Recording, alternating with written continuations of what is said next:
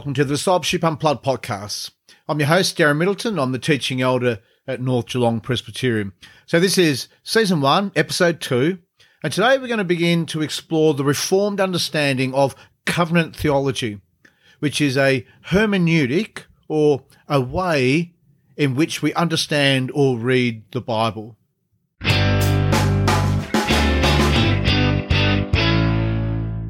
Well, now we've introduced our topic of covenant, let's define our terms. O. Palmer Robinson, in his book, Christ of the Covenant, defines a covenant as a bond in blood sovereignly administered. That is, when God enters a relationship with man, he sovereignly institutes a life and death bond. Bond means to enter a relationship where two parties are committed to one another. This bond or commitment always has a sign, be it rainbow, circumcision, Sabbath, or baptism. Similar to how the marriage bond has a sign of a marriage ring that signifies a lifelong commitment to one another. Therefore, when we speak of covenant, we speak of a covenant as a bond in blood. In blood speaks of the life and death nature of the bond. That is, the commitment is permanent and binding, as opposed to being informal or casual. Again, we can see the analogy in marriage as a lifelong bond which should only be broken by death.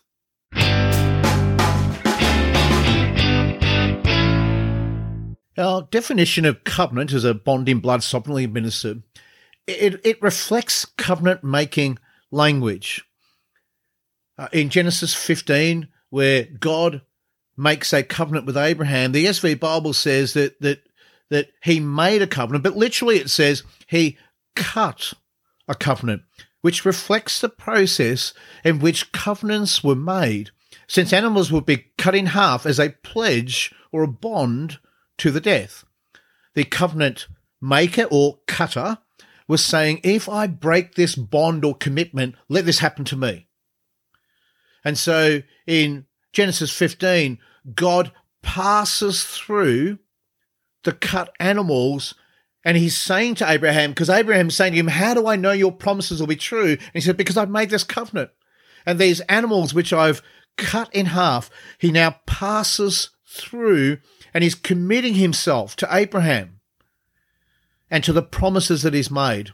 There's an example of this in the book of Jeremiah, in chapter 34, verses 18 to 20, where Yahweh is reminding Israel of the Mosaic covenant they cut, saying, and the men who transgressed my covenant and did not keep the terms of the covenant that they made before me, I will make them like the calf that they cut in two and passed between its parts. The officials of Judah, the officials of Jerusalem, the eunuchs, the priests, and all the people of the land who passed between the parts of the calf. And I will give them into the hand of their enemies and into the hand of those who seek their lives. Their dead bodies shall be food for the birds of the air and the beasts of the field. Now here is Israel, who are repeatedly breaking the national covenant, and for them that meant disaster. And not only led to a loss of life, but also of liberty and land. And so they were exiled. Once you entered into a covenant relationship, the only way of relieving the obligations and curses of breaking the covenant was through the shedding of blood. As Hebrews 9:22 says, that without the shedding of blood, there is no forgiveness of sins. And so a covenant is a bond in blood that is permanent, and it's sovereignly administered. In other words, it's not a contract. In modern times, we defined a host of relationship by contracts. A contract is formal, but sometimes can be informal, and it's supposed to specify failures in a relationship. However, the Lord doesn't cut a contract with Abraham. He cuts a covenant, and there's a difference, because contracts are broken when one of the parties fail to keep their promises. For example, let's say a patient fails to keep an appointment with a doctor, and the doctor is not obligated to call the house and inquire after them. Where are you? Why didn't you show up for your appointment? He simply goes on to the next patient and has his appointment secretary take note of the patient who failed to keep their appointment. The patient probably will find it harder the next time to make an appointment with that doctor because he broke an informal contract. According to the Bible, however, the Lord asks, can a woman forget her nursing child, that she should have no compassion on the son of her womb? Even these may forget. Yet I will not forget you, says the Lord in Isaiah 49 verse 15. The Bible indicates that the ties of the covenant is more like the ties of a parent to a child than a doctor's appointment with his patient. See, if a child fails to show up for dinner, the parent has an obligation, unlike the doctor.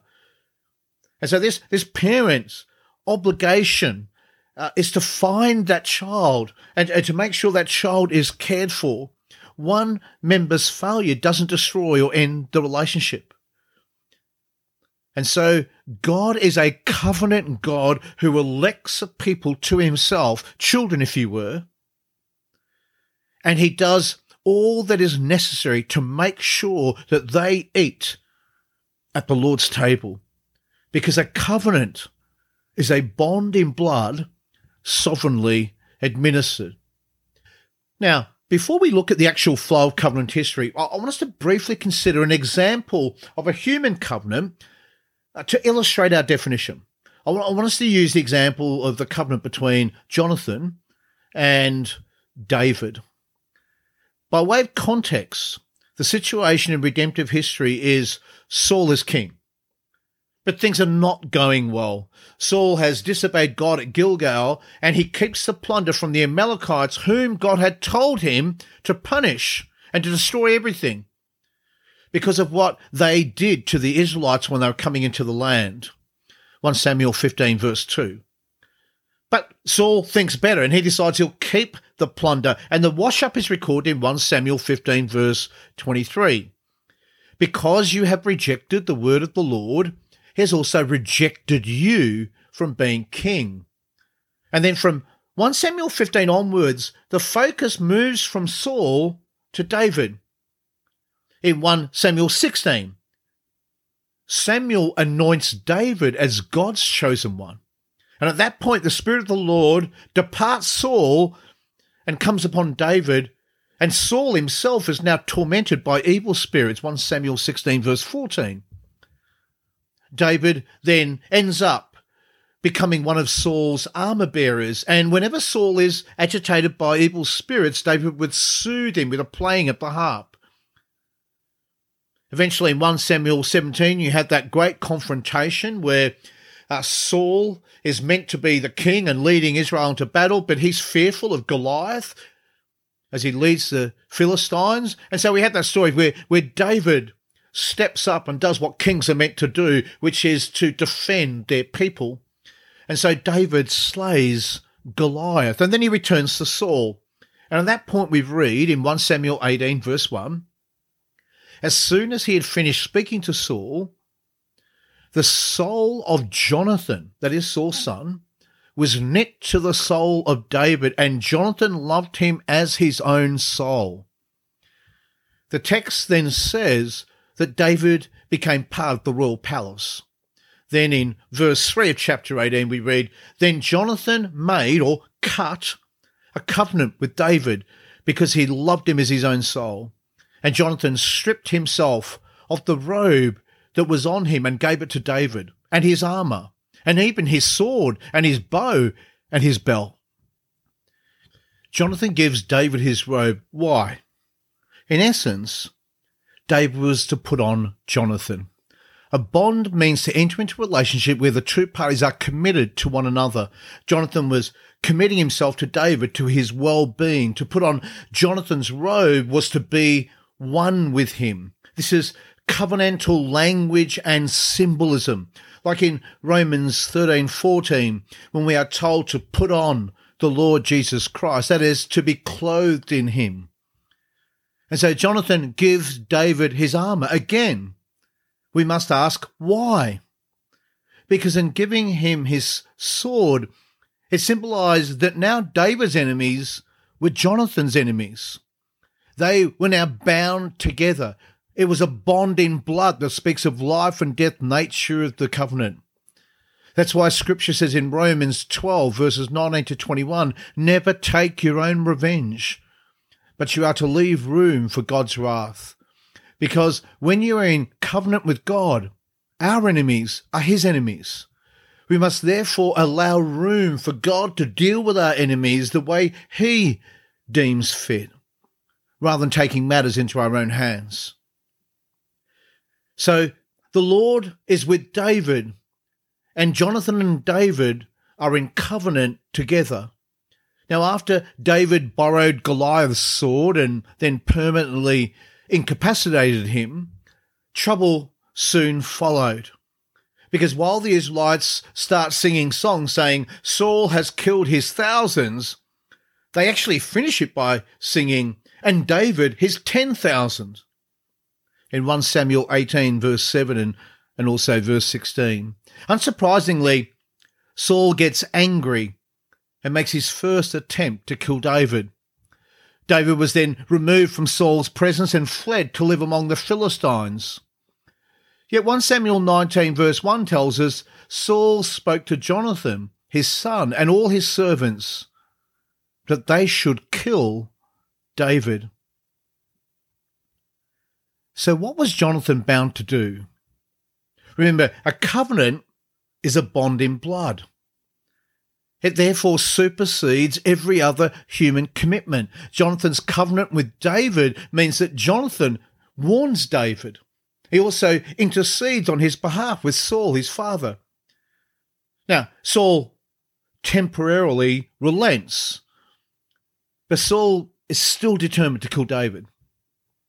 At this point, David reminds Jonathan of their covenant in 1 Samuel chapter 20, verse 8 and following.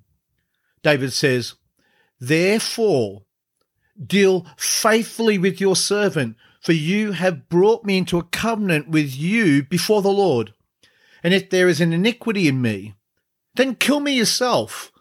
Why should you bring me to your father?"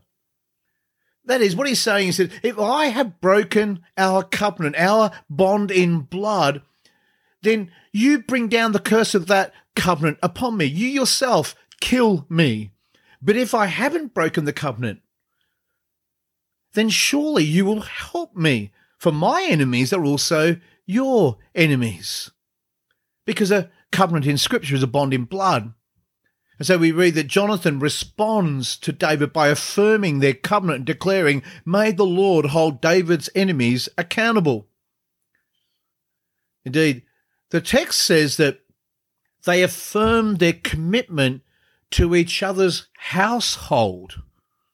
Jonathan is true to the covenant, and so therefore he protects David. Now, after the death of Saul and the sad death of Jonathan and all his brothers, David still remembers the covenant. Consequently, this results in David seeking out and finding the last remaining members of Jonathan's family, a crippled fellow named Mephibosheth, because he wanted to show God's kindness, because the blessings of the covenant extended even to Jonathan's son, Mephibosheth.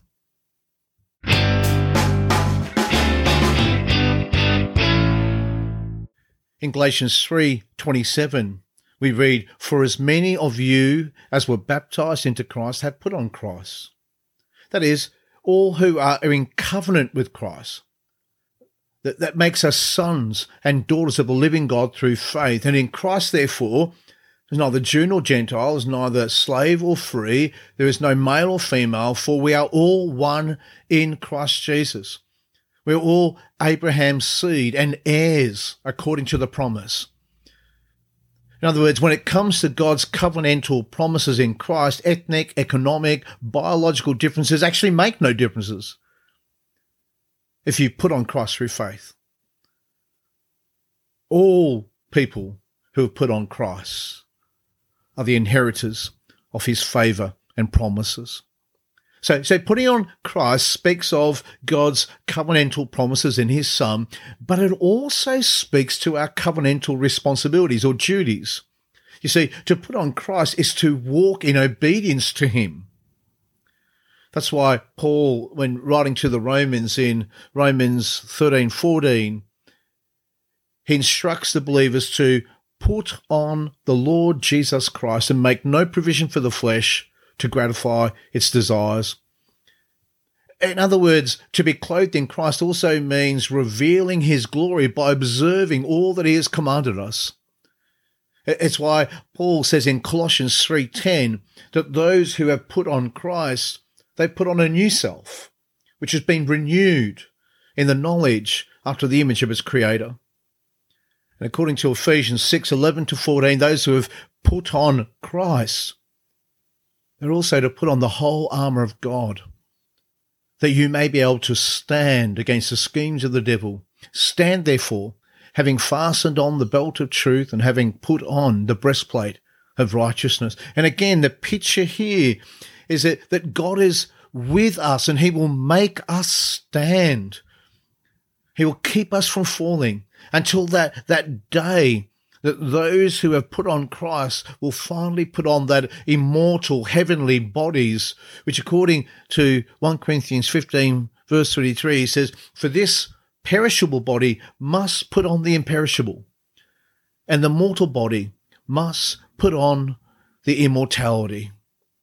Therefore, because we have put on Christ and we are in covenant with him, then all of those promises, those salvific promises that come to us through Abraham and Isaac and Jacob and reach their fulfillment in Christ and his new covenant, that they are ours by faith. And we have this confidence that we will stand and we can honour and follow him. My encouragement, if you want to think about this more, and you might consider buying O. Palmer Robinson's book, Christ of the Covenant. You can get it at all the major Christian bookstores like Reformers, Wandering Bookseller, and you can take the time to read and study it a little bit more. Anyway, this is Discipleship Unplugged. Blessings and grace to you. Until next time, goodbye.